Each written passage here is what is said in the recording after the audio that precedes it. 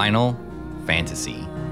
It's a title you can't help but say with a little extra gravitas, and let's be honest, it's earned that distinction. Ever since debuting over 35 years ago, Square's premier franchise has been synonymous with the genre of RPGs, giving us a steady diet of memorable characters and incredibly complex, intricate stories about the nature of life, human existence, religion, and so much more.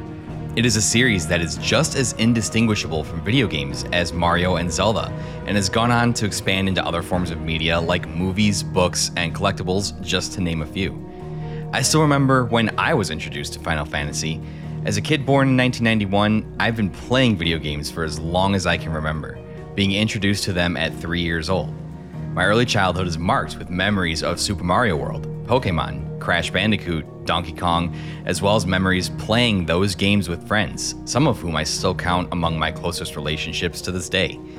But even in the year 2000, at the age of 9, when I played Final Fantasy IX for the first time in the basement of my cousin's house, I could tell this was different from any of the games I had played before.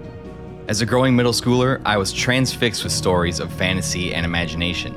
I devoured every book my parents would get for me, even reading the entire Lord of the Rings trilogy in 5th grade. These stories had words I couldn't even comprehend at the time, but I couldn't pull my eyes away from them. The complexity and intensity of those stories had, for me, always been the realm of books, TV, and movies. But Final Fantasy IX was the first time I had ever experienced that type of depth and intricacy in a video game. And considering video games were an interactive medium, this revolutionized and changed the way I consume stories. You're telling me I can live out the story on screen, pretending to be the hero and making the decisions that propel the narrative forward?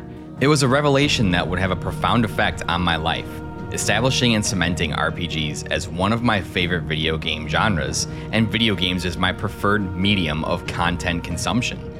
Even to this day, FF9 remains one of my favorite works of fiction ever, leaving an indelible mark that has influenced the way I think about the very nature of life and my relationships with others. Many others in the fandom have expressed similar feelings, describing the bonds they feel between the stories of their favorite Final Fantasy characters and their life. So yeah, this franchise means a lot to a lot of people. It is venerated in the industry as one of the benchmarks of storytelling and presentation, despite the negative reception of the last few mainline entries. When a new mainline Final Fantasy is announced, everyone, fans and critics alike, take notice.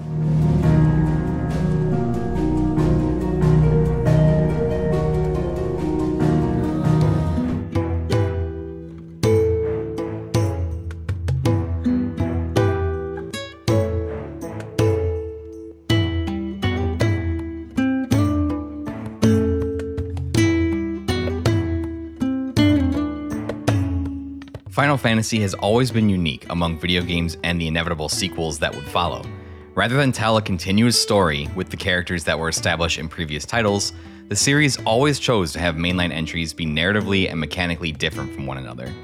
Sure, there are some consistent themes throughout all of the stories, with most games containing a collection of monsters, characters, moves, and other entities that have become staples with each successive release. We couldn't possibly imagine Final Fantasy today without some of its signature calling cards, such as Chocobos, Moogles, Bahamut, Ultima Weapons, Killing God, Cid, and many others. But each game is distinct, bound together with the threads of tradition woven by the games that came before. Story delivery is different despite themes being similar. Mechanics and combat are altered to change the way you interact with the world and how the story is delivered to you. Reinvention is the spirit of Final Fantasy. If you ask any Final Fantasy fan what things a game needs to be a Final Fantasy game, you're going to get a variety of different answers. For some people, turn-based combat is the lifeblood of any classic FF experience.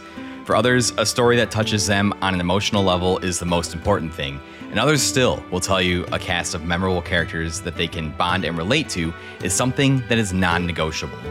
I even did a whole episode on this premise with a panel of guests who have more gaming experience than I could ever hope to have. And while the discussion was good, there was no objective, concrete definition of what truly makes Final Fantasy Final Fantasy. This is to be expected of a franchise approaching 4 decades of existence with 16 mainline games and countless spin-offs, and it is this very question that makes the Final Fantasy fanbase one of the most divisive in gaming.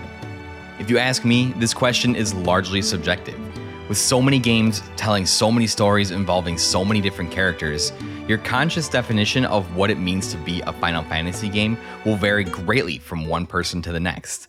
Your perception is going to be largely based on where you entered the series and what your experience has been with RPGs prior. I entered the series with Final Fantasy IX. Up until then, my RPG experience had been slim to none, perhaps beginning in earnest with Super Mario RPG, but because it was such a profound first experience, 9 has gone on not only to define in my mind what I think of as Final Fantasy, but RPGs as a whole.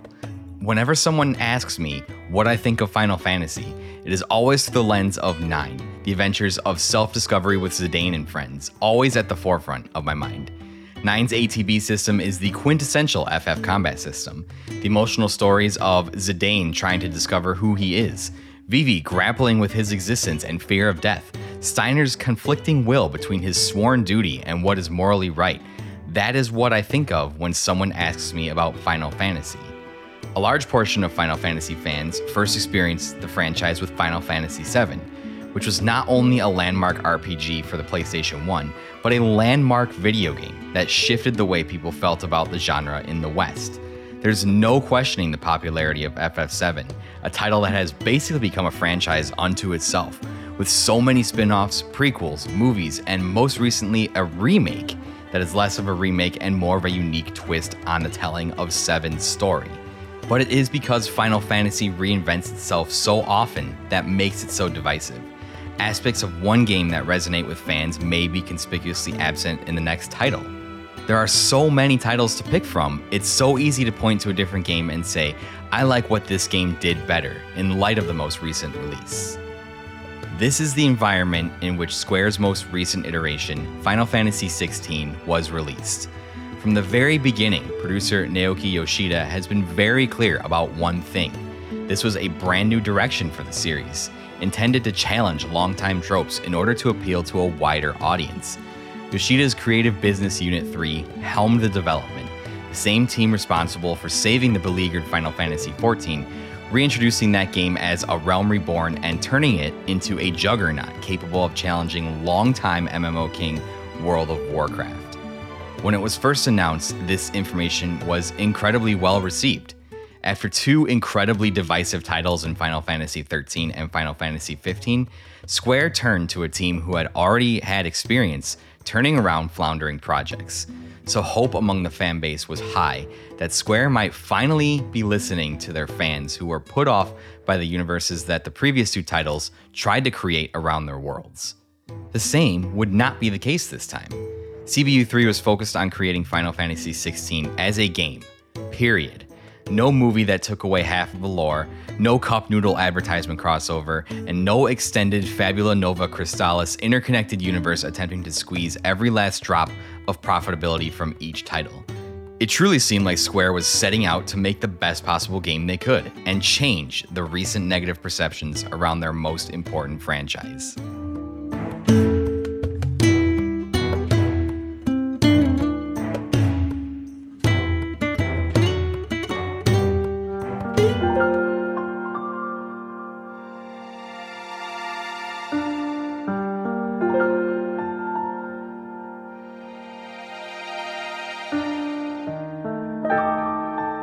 It's been no secret throughout 16's development, the game's story and presentation was heavily influenced by HBO's Game of Thrones.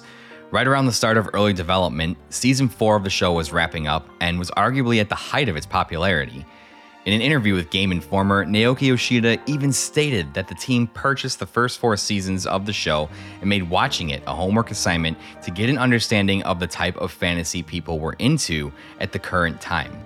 I've seen this as a criticism levied against 16 as long as it's been in development, and I have to think that people still have the bad taste of Thrones' mediocre final seasons in their mouths. I know it's cool to hate on popular media these days, believe me, I enjoy an ice-cold haterade with the best of them from time to time. But it is worth stating that Game of Thrones was the pinnacle of television storytelling for most of the 2010s, and in my personal opinion, the early seasons of Game of Thrones still hold up. And the series single-handedly changed the way studios make television content, with such shows as The Rings of Power and The Witcher made as a direct response to Thrones. Now, I won't lie to you, some of the similarities found in 16 made me raise my eyebrow. It's definitely an interesting decision to base so much of your game's story and presentation on a series that was approaching maturity when you were just starting early development. But ultimately, I think this is fine. Part of Yoshida's goal in creating a new direction for Final Fantasy included setting a more mature tone, which was responsible for the game's M rating. Thrones pushed the boundaries for TV, so I see it as a fitting inspiration. Besides, Final Fantasy has always dealt with dark and mature themes, the nature of life and death, warfare, murder. These things have always been a part of Final Fantasy, just presented in a more lighthearted tone, and this is certainly the case in Final Fantasy XVI. But Yoshida and his team simply presented these ideas in a much more graphic and at times gruesome manner, allowing these themes to be explored in a more realistic fashion. The world of 16 is focused on the land of Valisthea, a proxy for Thrones Westeros, with Valisthea being divided up into the continents of Storm and Ash. The resemblance between the two is immediate, the land being dotted by medieval architecture, European accents, and even many of the same nouns and titles. People in charge of armies are called Lord Commanders, royalty is referred to as Your Grace, and there are enough proper names and locations thrown at you that even the dev team got confused by it all. But there are very apparent differences. In Thrones, magic is treated as a mysterious entity that existed long ago, having all but faded from the world. 16 embraces magic as a real and present force, and is one of the best examples of a Final Fantasy game integrating that aspect into its story. Magic is a precious and abundant resource, one on which the nations of the world hinge their very existence. But not all can wield magic on a whim. People who can wield magic naturally by channeling ether, the source of magic, are known as bearers, and 16 portrays bearers as second-class citizens, as people identified and marked at birth with a tattoo on their face, who are then sold into bondage for the wealthy elite who are mostly non-bearers. The bearers are then forced to use their natural magic skills on mundane tasks to make the elite's lives more comfortable, whether that is mining, starting fires, healing wounds, and the like. Now, if the non-magically inclined populace wished to use magic, they had to rely on crystals. And in the world of Valisthea, there are what are known as the 5 Mother Crystals, gigantic towering crystal structures taller than the highest mountains, which are a near limitless source of ether and magic. The core nations of this land have fought for control of the Mother Crystals for as long as they can remember, and these Mother Crystals are then mined into smaller shards and provided to the populace so that they can use magic for everyday chores and luxuries. You'll see several scenes of characters pulling out crystals to light cigarettes, treating magic as a trifle and not as a precious resource. Now, I know what you're thinking. Well, that all sounds very high fantasy, and you would be correct, but rest assured, the classic Final Fantasy story we've come to know and love is there, just beneath the surface. Just when you begin to think that this might be Square's most tame and watered-down story to date, the major subterfuge and convoluted story of people behind the scenes who are actually pulling all of the strings appear to reassure you that yes, this story is going to do Final Fantasy things, and it's going to be fantastic. And during the later half of the game, the plot shifts solely to focus on those Final Fantasy elements, leaving much of the Game of Thrones-esque storytelling and political strife behind as heroes and reluctant allies join forces to face the greater looming threat. Don't get me wrong, the political strife between nations and the status of people who aren't the ruling elite do make for an intriguing world that feels alive. In fact, I wish we had a bit more time to explore that aspect of the world. But I am here for the classic Final Fantasy tropes that reassert themselves in the second half of 16. Without spoiling, a divine threat does present itself, and in classic Square fashion, a climactic showdown with God is all but inevitable. It is in this world, against the backdrop of all of this political turmoil, that we meet our protagonist, Clive Rossfield. And while there are a fantastic cast of characters that surround Clive, do not be fooled, Final Fantasy XVI is, at its core, his story. Clive is the eldest son of the Archduke of the Duchy of Rosaria. This position would normally make him heir to the throne, but there's one more wrinkle in the established order of this world. Certain people are blessed by the power of icons, mythical elemental beasts that wield terrible power, and these people are called dominants. These icons are the classic summons of Final Fantasy you've come to know and love, counting the Phoenix, Shiva, Odin, Bahamut, and others among their number. Each nation has dominance that can summon the power of these icons and make them beings capable of immense destruction, often turning the tide of battles single-handedly. Clive was expected to be born with the power of his bloodline's icon, the Phoenix, making him the dominant of fire. But in a twist, Clive's brother Joshua, the second born of the family, receives this power instead, making him their new heir to the throne and causing a young Clive to take up his role as Joshua's shield, his brother's sworn protector. Through a series of tragedies that unfold during the first part of the game, which begin during the intense demo that Square Enix made available before the game's release, Clive comes to discover that he is a second dominant of fire and can summon the power of Ifrit. At the climax of the demo, due to the treachery of plotting nations and the unexpected emergence of Ifrit, Rosaria is destroyed and Clive finds himself as one of the aforementioned branded in service of the Holy Empire of Sam Breck. It isn't until we meet one of 16's best characters, Sidolphus Telamon, aka 16 Sid, that Clive's path becomes more clear. Sid is a charming rogue who just so happens to be the dominant of lightning, able to summon the power of the icon Rama. Sid takes Clive to his ragtag band of deserters, bearers, criminals, and the like, explaining to Clive his true goal behind everything he does. Sid wishes to upend the social order of the world that has created so much inequality and suffering. He wishes to tear down the elite and free the bearers from their bondage.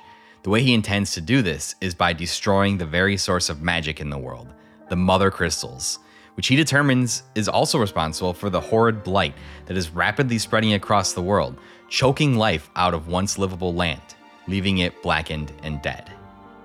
While spending time with Sid, Clive dedicates himself to Sid's vision of a new world, and this is what propels Clive forward through the rest of the story as he fights to improve the fortunes of those society has deemed less important simply because of who they are at birth.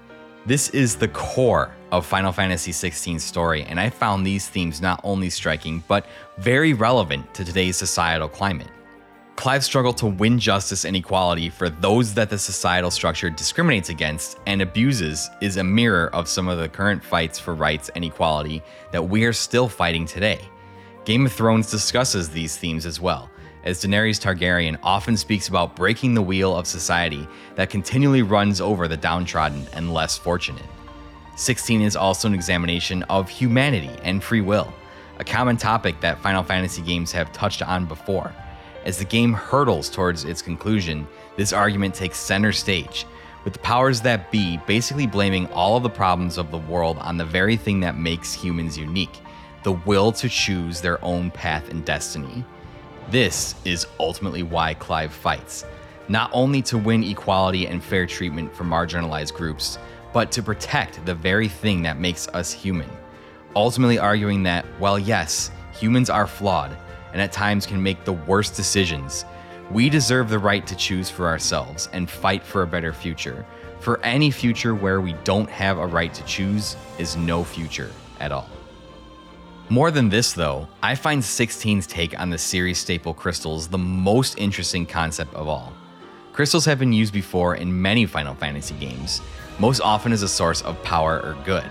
16 goes out of its way to establish its crystals in the same light, telling us that the major nations of the world sprung up around these mother crystals, basking in the glow of their blessing and even mining them to harness the power of magic. Sid's ideals fly in stark contrast to this established order, as he blames the existence of the mother crystals for the blight swallowing up major portions of the continent. The mother crystals channel Aether, the life essence of the world and the power that fuels magic, and as it does, it chokes the land, making it unlivable. Only a few people, Sid's band mostly, accept this truth. Most turn a blind eye to it, refusing to believe that the very thing that makes their lives easier is also killing their home. Now, I try my hardest not to focus too much on real-life issues on my show. My intent is always to have a place for you to escape from the real world for a little bit while listening to the story of video games. But in this case, this particular theme caught me off guard in its relevance to our real-world situation. And I can't help but feel it was intentional by the 16 team to talk about this issue specifically. A fantasy society that has used a precious resource to make advancements, making the life of its citizens easier, while marginalizing the less fortunate, has obvious parallels to the way our own world is operating.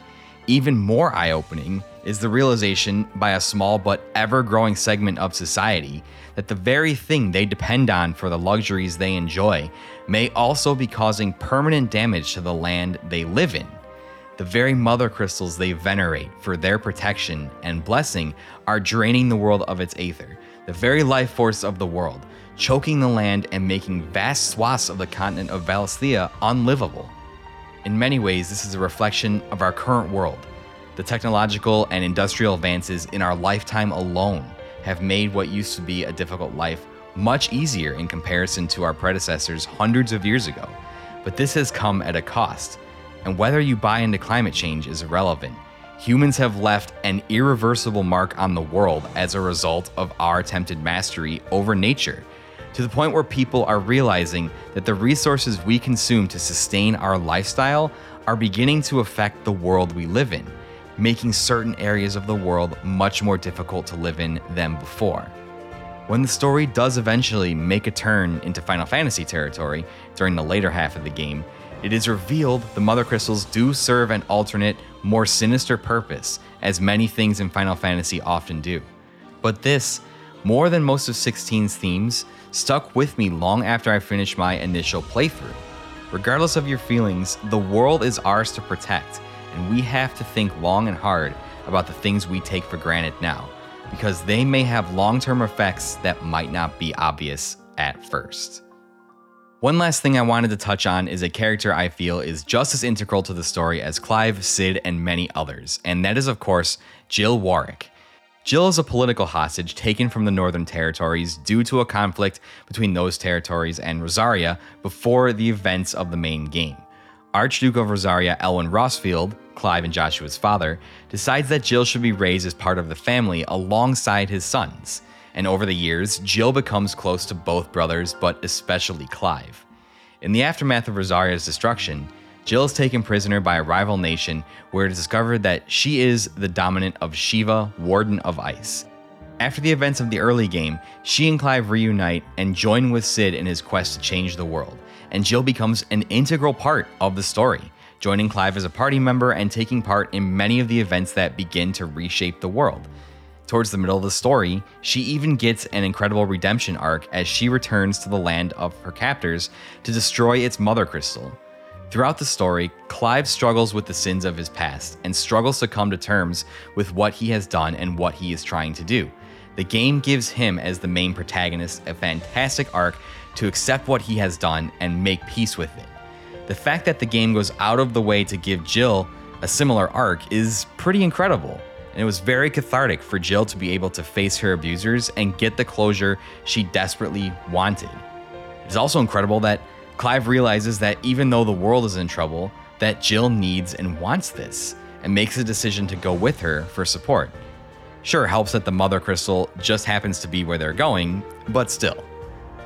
Unlike other Final Fantasy entries, eventually Clive and Jill's relationship evolves into a full-blown romance, with 16 not afraid to explore intimate feelings between its characters.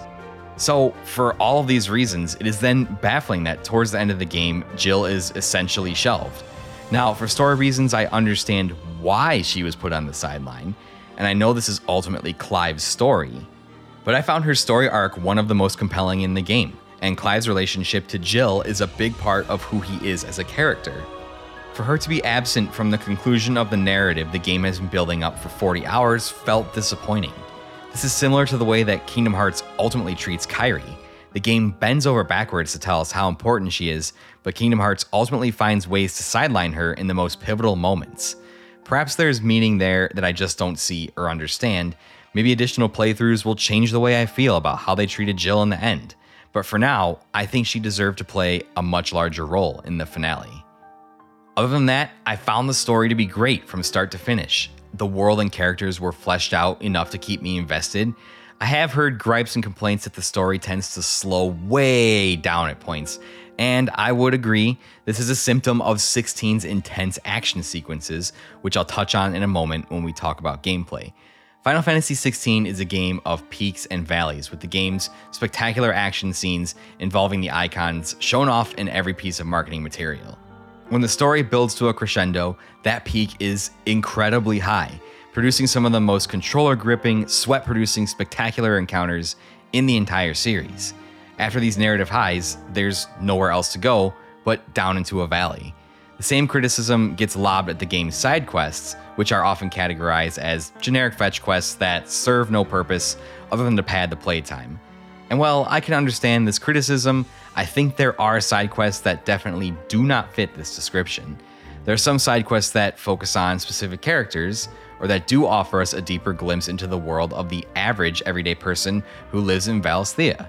One of my favorite side quests is working with the blacksmith during a time where he loses confidence in his craft, despairing that his work can't possibly measure up to the great smiths and craftsmen of the world.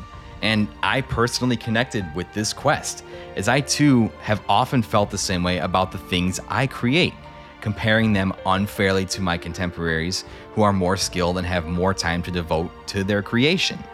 Believe me, I get how slow the sections that follow the action feel, and how some of the side quests aren't fulfilling, but I've been playing Square games for a long time, and I always appreciate a lull in the action to collect myself and analyze what just happened, as well as a side quest or two that reminds you that outside of the grand adventures and battles between elemental forces of nature, life is pretty mundane most of the time.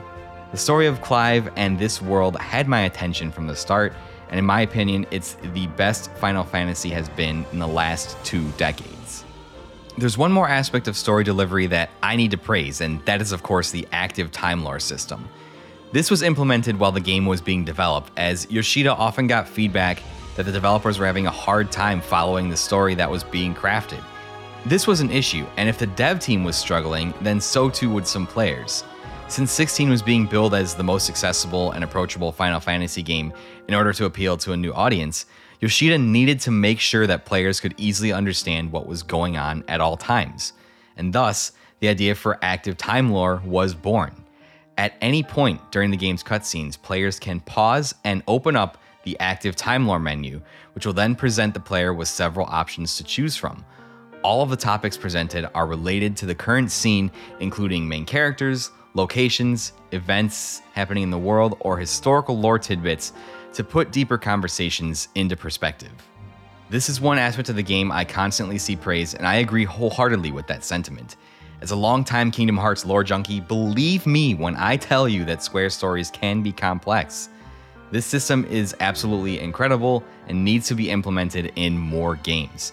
I found myself pausing during the start of every cutscene to check out the active time lore, to get just a little bit more context about what was happening and who was involved.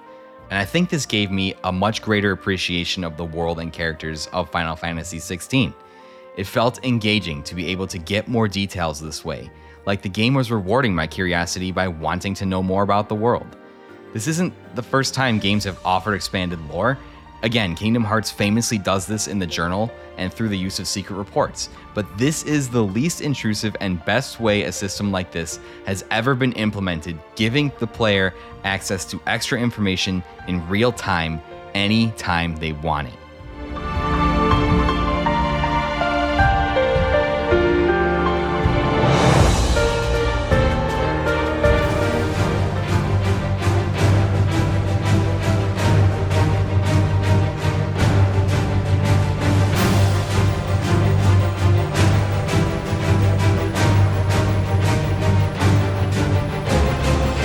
Allow me to set the proper expectations as we move into gameplay. Final Fantasy XVI's combat is probably one of the simplest and most approachable systems in the entire series. It focuses on being flashy and cool, lacking the depth or complexity of other Final Fantasies.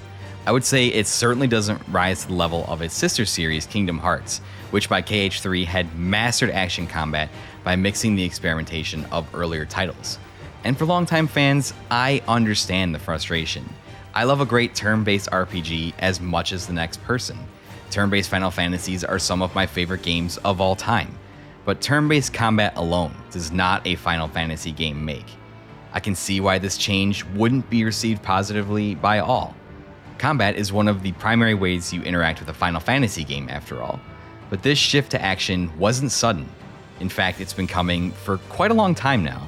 And I would argue that every game since Final Fantasy X has been slowly transitioning to a more action-focused combat system. The the Gambit system and Paradigm system of 12 and 13 respectively, allowed for flashier action that felt like it was taking place in real time, despite maintaining elements of turn-based and ATB systems that predate them.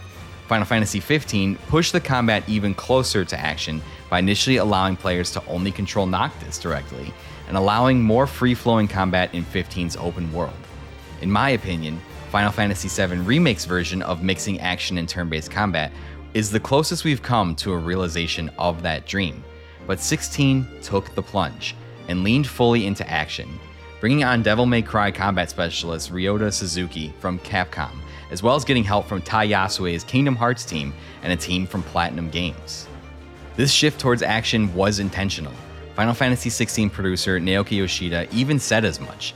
In multiple interviews, he expressed that 16 would be a departure for the series, that it was designed to appeal to a broader audience as tastes in video games have shifted over the years. With the success of over-the-shoulder third-person action games like God of War and The Last of Us, it made sense to make a game in that style and to include a combat system that was simple to grasp but still made the player feel cool and powerful. Couple that with a story inspired by Game of Thrones, and you had the makings of a game that could attract outside fans. Everything the 16 team did was intentional towards its goals, to make a game that had appeal beyond the general Final Fantasy fanbase and to tell a full and complete story. These aspects were essential as the last two games, 13 and 15, were fragmented across different media and games to extract every last dollar from fans. Clive's combat abilities center around his skill with a sword and the power he draws from his icons. Players press square to perform a basic sword combo that serves as the foundation of fighting. Attacks that connect with enemies take away health and chip away at their stagger bar, a secondary bar that will cause an enemy to be stunned if depleted. Clive's abilities are then augmented by the different icon powers he has exposure to at different points in the game. You can have the powers of up to 3 icons equipped at any time and are able to cycle through them during battle. Holding R2 and pressing square or triangle will use one of the equipped abilities associated with that icon, unleashing a flashy move that can be chained into other attacks. Once used, the ability goes on a predetermined cooldown until it can be used again. Each icon also has a unique ability assigned to Circle that alters different aspects of the battle. With the Phoenix equipped, for example, you can press Circle to execute a far step that instantly closes the gap between Clive and an enemy you are locked onto. With Garuda equipped, pressing Circle sends out a grasping claw that grabs enemies and pulls them in closer. And for larger enemies, the grab can temporarily stun them when they've reached the halfway mark of their stagger bar. There are some elements of RPG systems here as well. Each battle gives you XP that allows you to level up, as well as giving you ability points you can spend on your icon abilities to level them up. This is where a bit of the depth comes into play for the combat, as leveling up and mastering certain icon abilities allows them to be assigned to any icon that you have equipped, allowing you to mix and match damaging moves with special icon abilities assigned to Circle, which are locked to their assigned icons. There are items present as well, available for purchase or craftable at the blacksmith, that offer stat boosts and other benefits. Item slots also serve to alter the game's difficulty. At the very beginning, you are given several items that can change how hard the game is. There's items for auto healing, helping with dodge timing, and others that can help you progress through the game if you want it to be easier. I'm sure you've seen the infamous social media clip of a man eating food, hitting square as the game basically plays itself. But beyond that, you only have 3 item slots, and the selection of items that significantly alter stats and abilities outside of the very carefully curated progression of the first playthrough is pretty lacking. This overall RPG system is incredibly light, and almost feels like it was included because it's a Final Fantasy game. I never felt like changing items affected my character significantly. The only time I felt slight noticeable differences was changing weapons to get a bit more damage and stagger. It almost feels like the light RPG system was included out of expectation. This is Final Fantasy after all, it needs to have an RPG system. That's not saying an action game can't have an RPG system. Again, I think Kingdom Hearts has perfected this, as the RPG system in those games offers significant changes to your abilities and mobility to feel significant. Kingdom Hearts was designed to be that way, however. Final Fantasy XVI's combat at its base is designed to be how it is, so any significant ability that would drastically change the way Clive interacts with the game would not work. Again, I don't think there's anything wrong with this. Final Fantasy combat systems can be incredibly complex and offer a great degree of customization and optimization.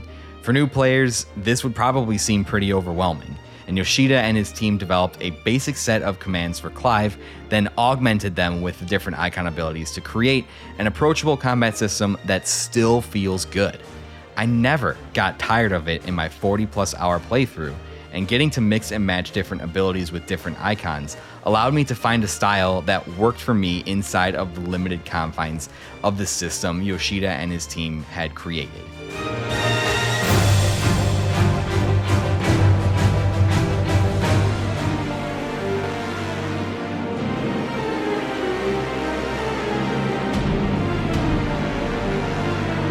Speaking of the icons, these giant elemental gods are the stars of 16's spectacular action set pieces. And while they are few and far between, each conflict between icons crescendos into an earth-shattering showdown that is absolutely jaw-dropping. It is very clear that Yoshida and his team spent a lot of time working on these parts of the game, making sure they were every bit as intense as showcased in the trailers and marketing. Again, I've heard the criticism, mechanically they aren't that complicated, and at times have prolonged sequences of cinematic action that are little more than flashy QuickTime events. Believe me, I get it. QTEs are so 2010s, and there's not any inherent skill in pressing a button when prompted, especially when the windows for these button presses are so big.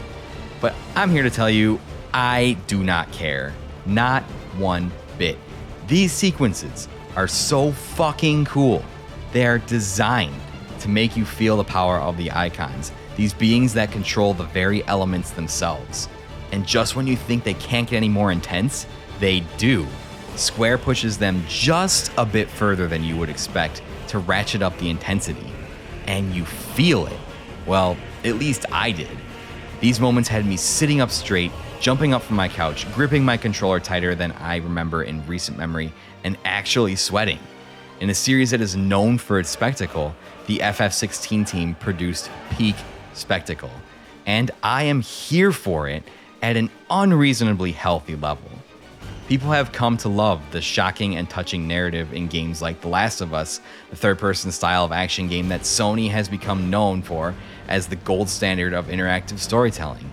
I would take this over any of that 10 times out of 10. Give me a 10-minute climactic showdown with Laser Dragon Bahamut on the edge of outer space over an apocalyptic trek across the country any day of the week. This is peak fiction, and it's what I value most of all in video games. An escape from my everyday world of work and worry into one where I can fight Bahamut in the upper atmosphere. Realism and groundedness have its place, but this is what I come to Final Fantasy for, and why I adore Square's sometimes nonsensical storytelling and delivery. One final thing to mention before rounding out gameplay is the ever-present, ever-faithful, and bestest boy of Final Fantasy XVI, and that is of course Torgal. He is your canine companion and constant friend through all of your adventures in the lands of Valisthea. He has his own set of commands that utilize the D-pad, and you can command him to Sick, which is his basic attack, Ravage, a secondary attack that will launch small enemies into the air, and Heal, which will allow Torgal to restore a part of your health bar with a Howl. Now, I'll be 100% honest, there were large parts of the game where I forgot Torgal was with me in battle. In the middle of combos and dodging, I just didn't integrate his commands into my larger string of attacks. There's an equipable item that will allow him to take actions on his own, but I chose to prioritize my 3 equipment slots on items that would boost my stats instead. This does not mean that Torgal isn't a great character or a great companion.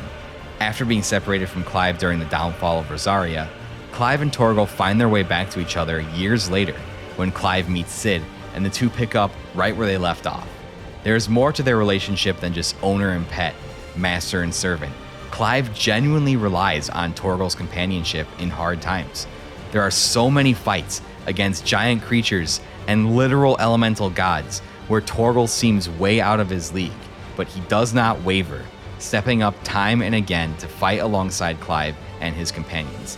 He plays an important part in more than a few key scenes, and has quickly established himself at or near the top of my list of best video game doggos.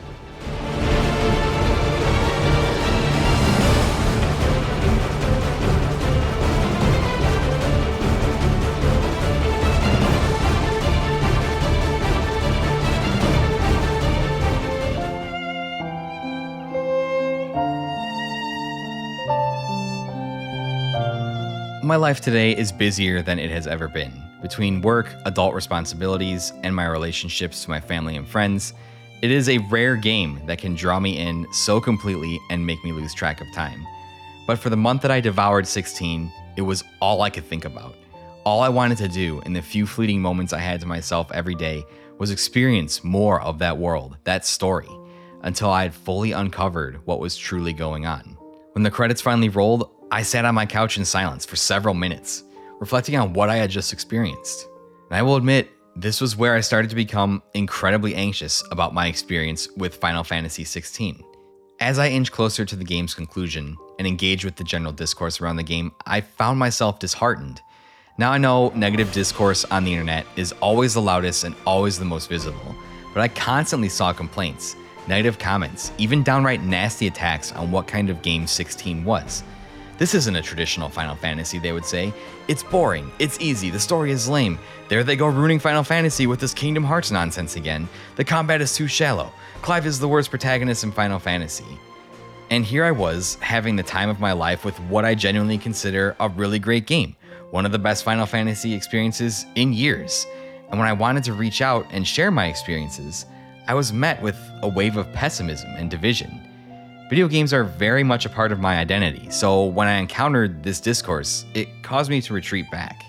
I spent a lot of time thinking about this game, its strengths and weaknesses, what it was trying to tell me, and what I experienced. All of these thoughts swirled around in my head. Was I missing something? Was there something there that I couldn't see? Was my blind loyalty to Square Enix clouding my critical judgment? Why was I feeling guilty for enjoying something? In the end, I broke out of this cloud. The negative words and thoughts of people determined to be as miserable as possible on the internet are always going to be louder and more hostile than those who genuinely enjoy their experiences. These are a small but vocal minority that may seem the largest, but that's just because they are so loud. I did find people who loved their experience with 16, and upon talking to them, validated my thinking and reasoning, realizing that this game, this experience had connected with others in the way it had connected with me. And ultimately, I realized I didn't need that validation. My experience with Final Fantasy XVI was purely unique. It was wholly my own, and that is what I preach on this show. It is the story of video games and your experiences with them. Not angry Twitter trolls, not critics, not anyone else. Don't let them take that away from you just because you enjoy something that they don't. At the end of writing this episode, I can proudly say that I loved my time with Final Fantasy XVI. It is without a doubt the best Final Fantasy to come out in a long time, and it is my personal favorite Final Fantasy since Final Fantasy IX. And one more thing that makes this game one of the best in recent memory is that it is, for all intents and purposes, complete. There was no grand plan to have an extended universe built around it, no multimedia strategy that included movies, mobile games, shows, and other forms of media. There isn't even a plan as of this recording for DLC. Naoki Yoshida was very clear in his interviews that his team set out to craft a complete story and experience for Final Fantasy XVI, stating that they had no plans or intentions for DLC to expand on the story or the world. And in today's industry landscape, given the positions that Square Enix has taken on things like NFTs, that is incredibly rare.